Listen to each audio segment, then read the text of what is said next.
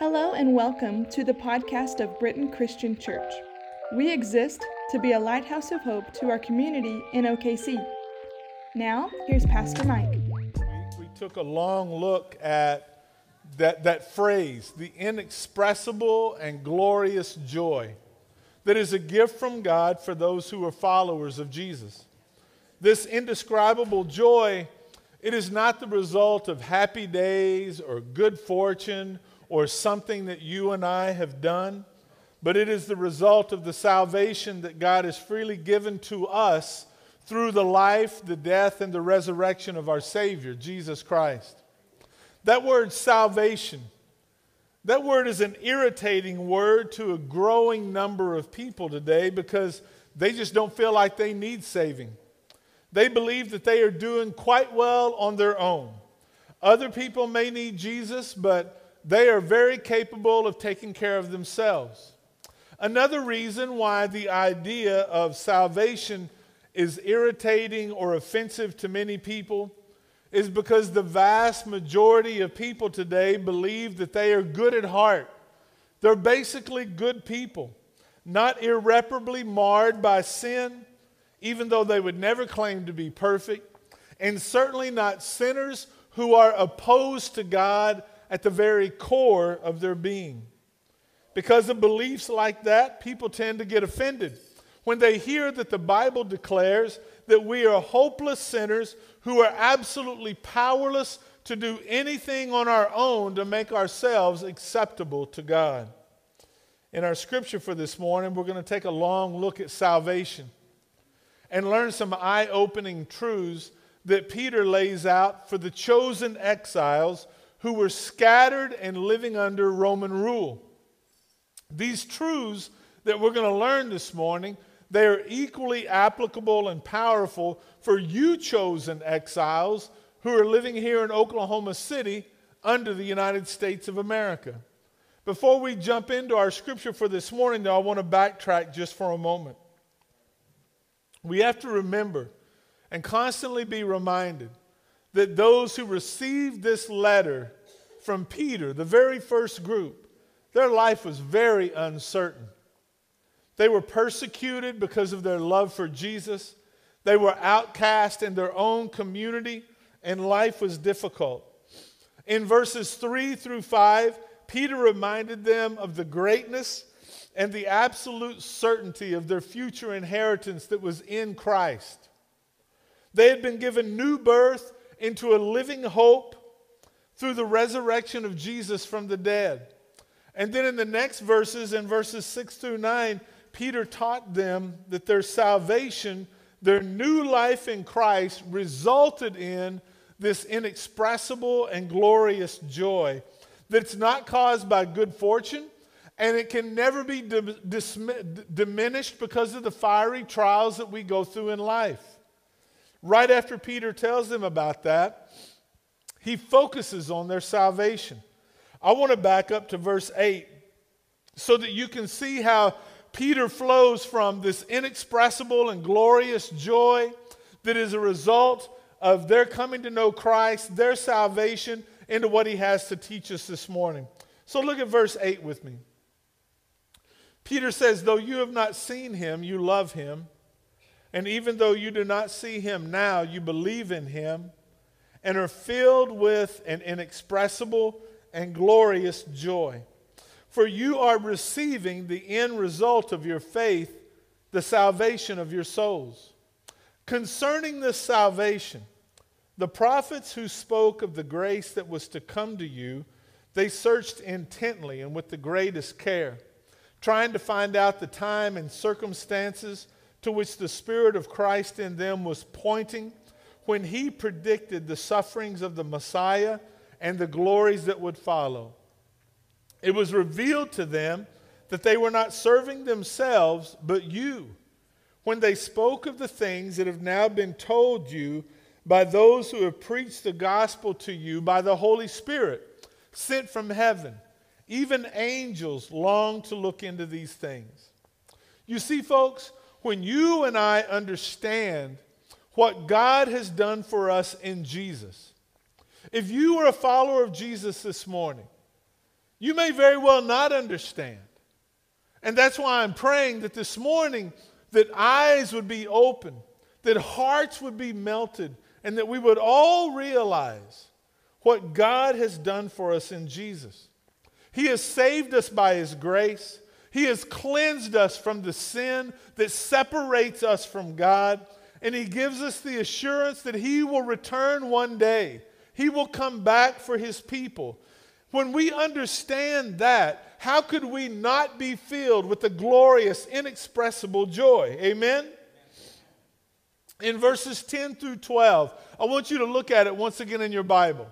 Open your Bible and look at verses 10 through 12.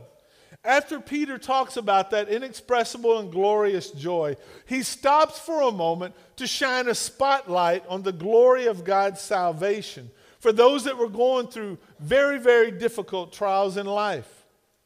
I don't think there is anybody here this morning who would call themselves privileged when they are going through experiences of pain and sorrow, persecution and heartache in life. As you go through those fiery trials, you would never characterize yourself as privileged. And that is why our scripture for this morning is so very important for you and me, not only to read, but to look at long and hard, to look at intently, so that we can take into our hearts this most important truth from God. So look at verses 10 and 11 one more time. Concerning this salvation, the prophets who spoke of the grace that was to come to you, they searched intently and with the greatest care, trying to find out the time and circumstances to which the Spirit of Christ in them was pointing when He predicted the sufferings of the Messiah and the glories that would follow. Peter points out that the prophets of the Hebrew Bible, what we call the Old Testament, men like Isaiah and Jeremiah and Daniel and Micah and Jonah, they spoke of the grace that was to come to you. The grace that was to come to those scattered exiles living under the Roman Empire, and the grace that was to come to you and me. There's a couple of very interesting things that I want to point out for you to consider about these prophets. All of the prophets that we read about in the Old Testament, they lived long, hundreds of years before any of the people who were living in Pontus, Galatia, Cappadocia, Bithynia, or Asia were ever even born. And yet Peter says that all of the prophets spoke of the grace that was to come, future, to you. Peter writes that these prophets, they searched intently and with the greatest care, trying to know the circumstances and the time of the coming of the Messiah, His sufferings and the glories that would follow. Folks, that is a most incredible statement when you really stop to consider it. If you read the prophets of the Old Testament, you will notice that they speak about a Redeemer, someone who will come to save us.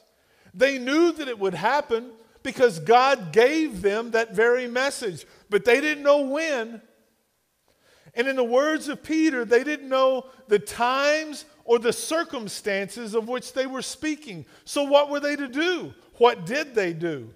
Well, they searched intently and with the greatest care, trying to understand and learn more and more about this deliverer that God would send one day. They knew that He would suffer. They knew that His glory would follow, but they didn't know the full story of how all of this would unfold and how God would work through this Messiah. We can learn a piece of the deliverer's story from the prophet Micah. If you'll look at Micah chapter 5, let's start reading in verse 2.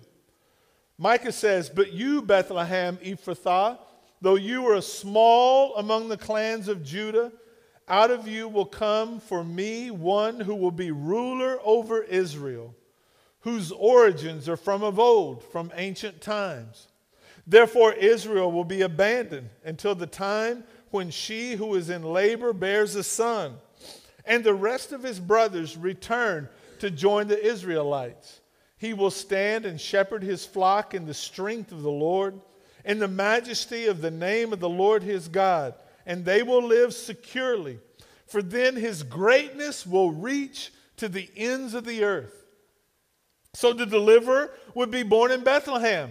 I don't know how much you know about Bethlehem, but in Micah's day, in New Testament days, even in our day today, Bethlehem is still there. You can go visit it. It is a nothing of a little village, a small nothing of a village in Micah's day. If we were going to pick a place, any place on the face of the planet where we would have the deliverer, the Savior be born, it would have to be some great city of the world. And yet God chose to bring forth his Redeemer from a place that nobody would even consider, from a place that nobody even cared about. The deliverer's origins were from of old, from ancient times. Did you see that? The Bible teaches that Jesus was God incarnate, that in Jesus, God emptied himself of his Godhead and he became one of us to give his life, his sinless life for you and for me. Also, if we were going to raise up a mighty deliverer, if we formed a committee here at the church and said, hey, let's create this ultimate deliverer, that person would look more like a Hollywood superhero than he would a suffering Savior. And yet we read in Psalm 22, I am poured out like water, and all my bones are out of joint. My heart has turned to wax. It is melted within me. My mouth is dried up like a potsherd, and my tongue sticks to the roof of my mouth. You lay me in the dust of death. Dogs surround me.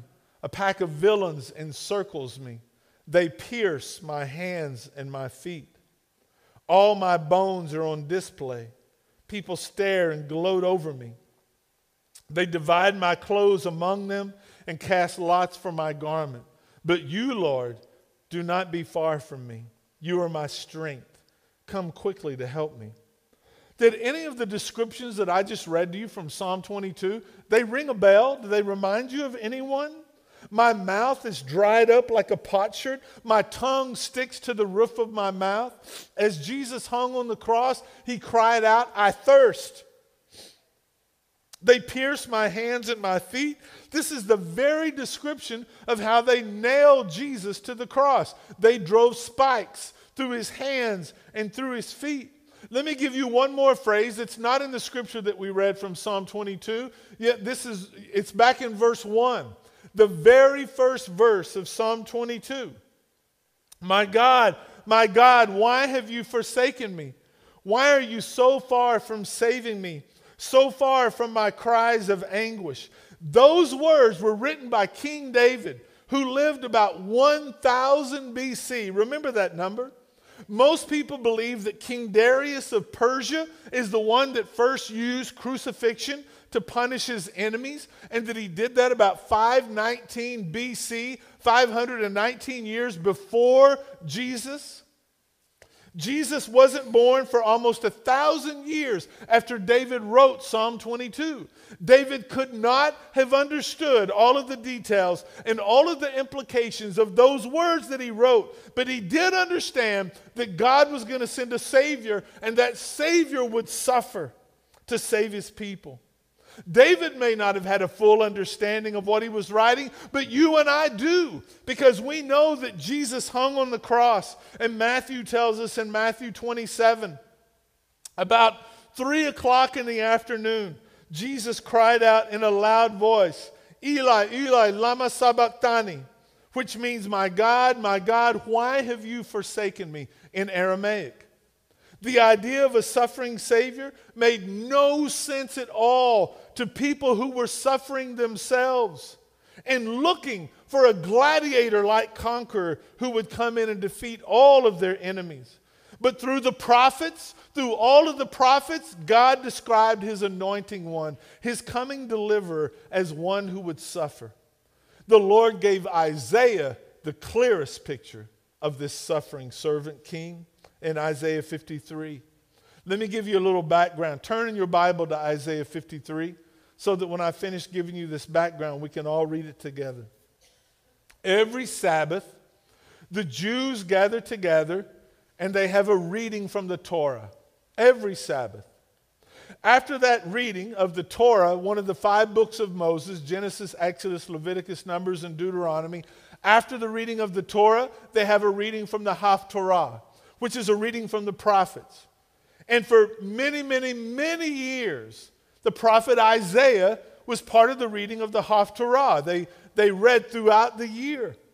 But somewhere along the way, the chapter 53 was taken out. They read the rest of Isaiah, but the rabbis removed Isaiah 53. What is it about Isaiah 53 that led to the rabbis taking out this important chapter? Well, in Isaiah 53, the prophet Isaiah writes about the Messiah. He writes that he would be rejected by his people, that he would suffer and die, that his suffering and his death would be an atonement, not for his sin, but for the sins of his people, and that God would raise him from the dead. According to Eitan Bar, who is an Israeli Bible scholar and a Messianic Jew, he's a Jewish man who believes that Jesus is the long-awaited Messiah of Israel. He says that Isaiah 53 caused such arguments and confusion for the rabbis that they took it out. So when the Jews read today the Haftorah every Sabbath in their synagogues, they will never read the chapter you and I are getting ready to read right now. They read Isaiah 52 one Sabbath day, and the next Sabbath they read Isaiah 54. Eitan Bar calls this the forbidden chapter. Let's read together beginning in verse 1. Who has believed our message? And to whom has the arm of the Lord been revealed? Remember, this was written 700 years before Jesus was born. He grew up before him like a tender shoot and like a root out of dry ground. He had no beauty or majesty to attract us to him, nothing in his appearance that we should desire him. He was despised and rejected by mankind, a man of suffering and familiar with pain. Like one from whom people hide their faces, he was despised, and we held him in low esteem. Surely he took up our pain, and he bore our suffering, and yet we considered him punished by God, stricken by him and afflicted. But he was pierced for our transgressions. He was crushed for our iniquities. The punishment that brought us peace was on him, and by his wounds we are healed. We all, like sheep, have gone astray. Each of us has turned to our own way, and Yahweh has laid on him the iniquity of us all. He was oppressed and afflicted, yet he did not open his mouth. He was led like a lamb to the slaughter, and as a sheep before its shearers is silent, so he did not open his mouth. By oppression and judgment he was taken away. Yet who of his generation protested? For he was cut off from the land of the living. For the transgression of my people he was punished. He was assigned a grave with the wicked and with the rich in his death, though he had done no violence, nor was any deceit in his mouth. Yet it was Yahweh's will to crush him and to cause him to suffer. And though Yahweh makes his life an offering for sin, he will see his offspring and prolong his days. And the will of Yahweh will prosper in his life. After he has suffered, he will see the light of life and be satisfied. By his knowledge, my righteous servant will justify many, and he will bear their iniquities. Therefore, I will give him a portion among the great, and he will divide the spoils with the strong, because he poured out his life unto death and was numbered with the transgressors. For he bore the sin of many and made intercession for the transgressors. When Connie and I were in Plano, Texas, working with Dr. Darnell, one day there was a Jewish man in Plano, a Jewish doctor, who heard that there was a Gentile pastor in Plano who knew Hebrew better than any Jew in Plano. And so this Jewish doctor said, I want to meet this guy. He found out about First Christian Church in Plano. He called the office. He talked to Dr. Darnell, and Dr. Darnell said, I love the Hebrew Bible. And the man said, can I come and meet you? So the doctor came. They sat down in David's office. They talked about the Hebrew language. They talked about the Jewish people and their history. And the doctor said, I would love to read the Bible with you if you would be willing to read my Bible with me in Hebrew. David said, I would love that. What would you like to read? The doctor said, let's read the prophet Isaiah. So the next week the doctor came to David's office, and every week they would read a chapter, they would talk about it for a little while, and then the doctor would leave. Well, they made their way to Isaiah 53. And after they read Isaiah 53, David said, who do you think the prophet's speaking about? The doctor kicked around some ideas. David shared what he thought, and then their time was up and the doctor left. They got together the next week to read Isaiah 54, but a few weeks later, the doctor showed up at David's office, and he had a wooden carving of an eagle. On the nameplate, it had Isaiah 40:31. Those who wait upon the Lord shall renew their strength. They will soar on wings like eagles. They will run and not become weary. They will walk and not become faint. And David said, what is this? And he said, it's my gift to you. I want to thank you. It's because of you that I now know who Isaiah was talking about in Isaiah 53. It's because of you that I now know that Jesus is God's Messiah. And Jesus is my Messiah. Amen.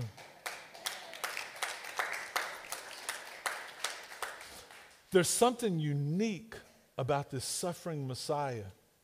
And we learned it in verse 5 in Isaiah 53. But he was pierced, read this with me, but he was pierced for our transgressions. He was crushed for our iniquities. The punishment that brought us peace, it was on him. And by his wounds, we are healed. Did you hear that? He was pierced for our transgressions. He was crushed because of our iniquities. The punishment that brought us peace with God, that punishment was placed on him, and by his wounds we are healed. Jesus, God's Messiah, suffered and died not because of anything that he had done. He lived a sinless life. But he willingly took on your sin and my sin, and he offered his life as an atonement sacrifice so that you and I could be reconciled to God the Father. Let me tell you, I have known that truth for years and years now, and yet every time I read Isaiah 55, or Isaiah 53, I get chills. Overwhelmed with gratitude and humbled to bury my face in the carpet for what God has done. I want us to go back to 1 Peter 1:10 just for a moment, because Peter says, concerning this salvation, and then he writes about the prophets who spoke about the grace that was to come to you. The way we understand the word grace and the biblical definition of grace are worlds apart. And I'm assuming, some of you come from other parts of the world, but I'm just assuming that as people, we have a human understanding of grace that is quite different from the biblical definition of grace. When we think of grace, we think of doing something kind to someone. I heard someone describing biblical grace this past week like this. He said, grace is not giving the homeless man on the street corner some money. That is called empathy or generosity. Grace, according to the Bible, would look more like this. Let's say there is a man who has attacked you. He has stolen from you. He has smeared your name all over town. And he desires nothing more than your demise and your destruction. And so you set out to find this man. And when you find him, instead of giving him what he deserves, you bring him into your home and you make him part of your family. That's insane. There's none of us that would ever even consider doing something like that, but that is exactly the grace that God has extended to you and me through offering his Son's sinless life for our sinful lives. Paul put it this way in his letter to the church in Rome. But God demonstrates his own love for us in this: while we were still sinners, Christ died for us. Since we have now been justified by his blood, how much more shall we be saved from God's wrath through Jesus? For if, while we were God's enemies, we were reconciled to him through the death of his Son, how much more, having been reconciled, shall we be saved through his life? While we were in rebellion against God, mocking God, thumbing our nose at God, God did the unimaginable. He sent his Son to pay what we owed that we could never pay in 1,000,000 lifetimes, so that we might have the opportunity to be reconciled to the Father. God unlocked that door of reconciliation, not us. Through Jesus' death and resurrection, the door has been opened for you and me. All people across all of the world. All of those who would become a follower of Jesus. Have you ever read the book Les Miserables? It was written by a man named Victor Hugo. Victor Hugo was from France, and he wrote that book in 1862. 1862. The book has been turned into movies and plays and musicals that people have watched and enjoyed from all over the world. As a matter of fact, you could get on a plane this evening and fly to New York City and pick up some tickets to see Les Miserables on Broadway tomorrow night. 150 years later, after Victor Hugo first wrote that book. There's a reason why Victor Hugo's story has resonated with people for over 150 years. In the story, Jean Valjean was released from prison. He had done 19 years of hard labor because he had broken a window pane to steal a loaf of bread for his sister's daughter who was on the verge of dying from starvation. 19 years. And when he was released from prison, Javert, the prison official, reminded him, "You will never be anything more than a felon, nothing more than number 24601 to the state," as he handed him papers and sent him out into the street. Well, Jean Valjean was looking forward to beginning his new life. But it wasn't long that Javert's words began to echo in his mind, as everywhere he went to try and find help, everywhere he turned to try to get a job, everybody rejected him. He was an outcast in his community. No one would take him in. And then Jean Valjean's heart was growing bitter and hard, more bitter and more hard by the day. One day he went to the bishop's house and he knocked on the door. The bishop was a kind old man who had been a Christian priest and was promoted through the years until now he was the bishop of the church. The bishop opened his door and there was Jean Valjean. He offered to come on in. He gave him a meal of bread and wine and told him he could stay at his place. In the musical, Jean Valjean sings, "You are good, you do not despise me. You take me into your house, you light your candles for me, and I have not hid from you where I am from and how miserable I am." And in response, the bishop responded by saying, "You need not tell me who you are. This is not my house. This is the house of Christ. It does not ask any comer whether he has a name, but whether he has an affliction. You are suffering. You are hungry. You are thirsty. Be welcome. My name, your name is my brother." Well, the next morning when the bishop woke up, the bishop learned that Jean Valjean had left in the middle of the night. And he had left with all of his silverware. During the day, the police see Jean Valjean. He looks suspicious. And so the police go over and start questioning him. He's very nervous, uneasy, and not at rest. And so the police pat him down. And when they pat him down, they find all of the bishop's silverware. They say, "Where did you get this?" He said, "I spent the night at the bishop's house, and he gave it all to me." The police said, "Let's go. We're going to check your story." So they march Jean Valjean over to the bishop's house. They knock on the door.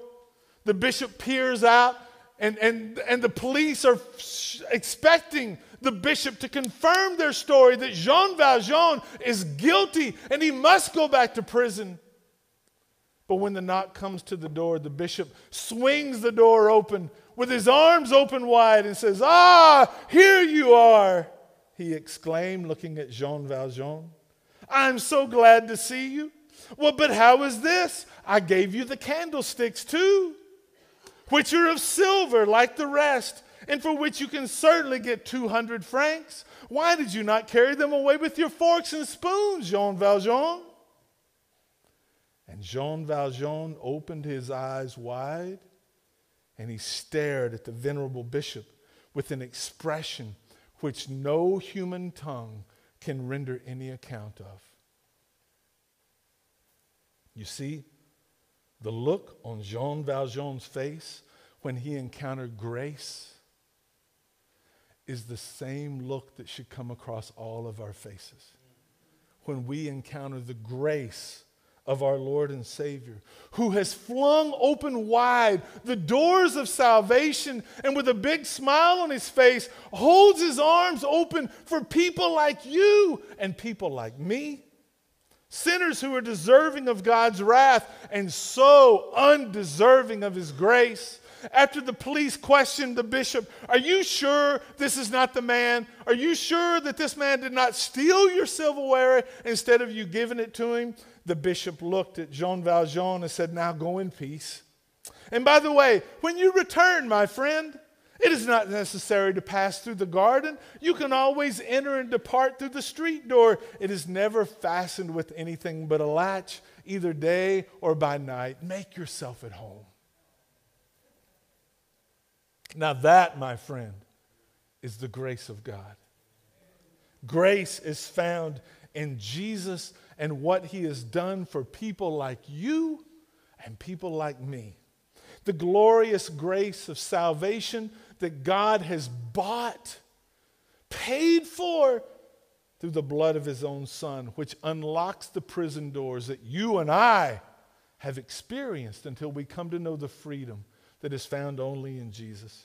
And a freedom which the prophets long to understand.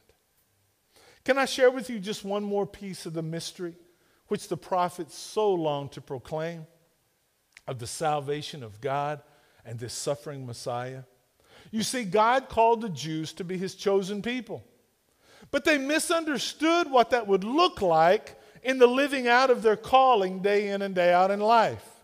They ended up thinking that being God's chosen people set them above the rest of humanity, when in actuality, God had chosen them to be his chosen people to go and invade the world with the good news of God's coming Messiah. A plan of God's for all of humanity.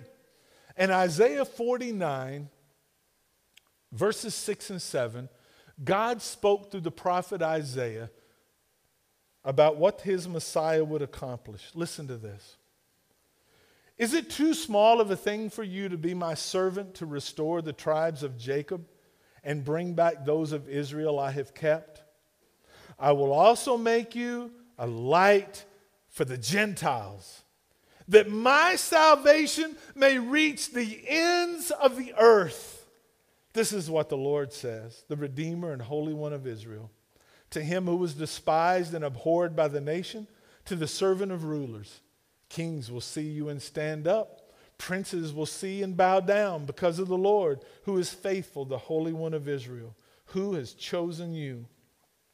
The Messiah, God's deliverer, would not just be for the Jews, but he would be a light for the Gentiles, that God's salvation might reach to the ends of the earth. I can remember talking to some of my Chinese brothers and sisters that are here when we first started doing Alpha in Chinese. They told me that growing up in China, some of them were taught that Jesus was an American God, not a God for the Chinese. The Chinese, the nation of China is officially an atheistic nation. There's about 10% of the population in China who are Buddhist, and about 1% who are Christians, but the official government stance is we believe in no God. How could the Chinese people be led to believe that Jesus is an American God when we just read that God would make him a light to the Gentiles? Well, it's because the Chinese people were not allowed to read the scripture you and I just read. God made Jesus a light to the Gentiles. It's interesting. In our day, there are all these different people groups. But in biblical times, there were two groups. There were Jews and there were Gentiles. And so this morning, whether you are from America or China or Afghanistan or Venezuela or Mexico, this morning in the early service, there was a new couple who had never been here before from Haiti. There was another couple from Colombia. There was a man from Venezuela. I'm from Duncan. But you know what that makes all of us? Gentiles. If you are not Jewish, you are a Gentile. I really like that designation much better than what we have in our day. It simplifies things. God made Jesus a light to the Gentiles. Not Jesus, some kind of tribal savior for the Jews, but Jesus is the light of the world. If you are here this morning and you're not Jewish, you are a Gentile, and Jesus is the long-awaited Messiah. We're out of time, but I want you to think about something before we go. Do you realize that what we have just been talking about for these last few minutes, it is what Jeremiah and Isaiah and Ezekiel, they long to understand. The prophets studied one another. You can read in Daniel where Daniel was going through Jeremiah, trying to learn more and more about this Messiah, who he would be, where he would come from, when he would arrive. And here we are. Those of us who live on this side of the cross and the empty tomb, here we are. The most privileged of any generation that has ever lived in the history of the world. Amen. We understand. We understand. Jesus is the light of the world. Not just the light of America. Jesus is the light of the world. Amen. And if you are here this morning and you do not know Jesus as Lord and Savior of your life, I want you to know that beautiful picture of the bishop's arms wide for Jean Valjean can't even begin to touch the glorious vision of our Savior's arms open wide for you. If you're not a follower of Jesus, won't you come? Join me at the front. Give me your hand as you give Jesus your heart. If you're here this morning, you're looking for a church home, a place where you can plug in with other brothers and sisters in Christ and grow in your relationship with the Lord, please come. We will welcome you with open arms. As we stand to sing this song of invitation, won't you come? Thanks for listening today. You can watch past sermons on our YouTube channel at Britton Church. We would love to see you on Sunday morning for one of our services at 8:30 or 10:40. Have a great week.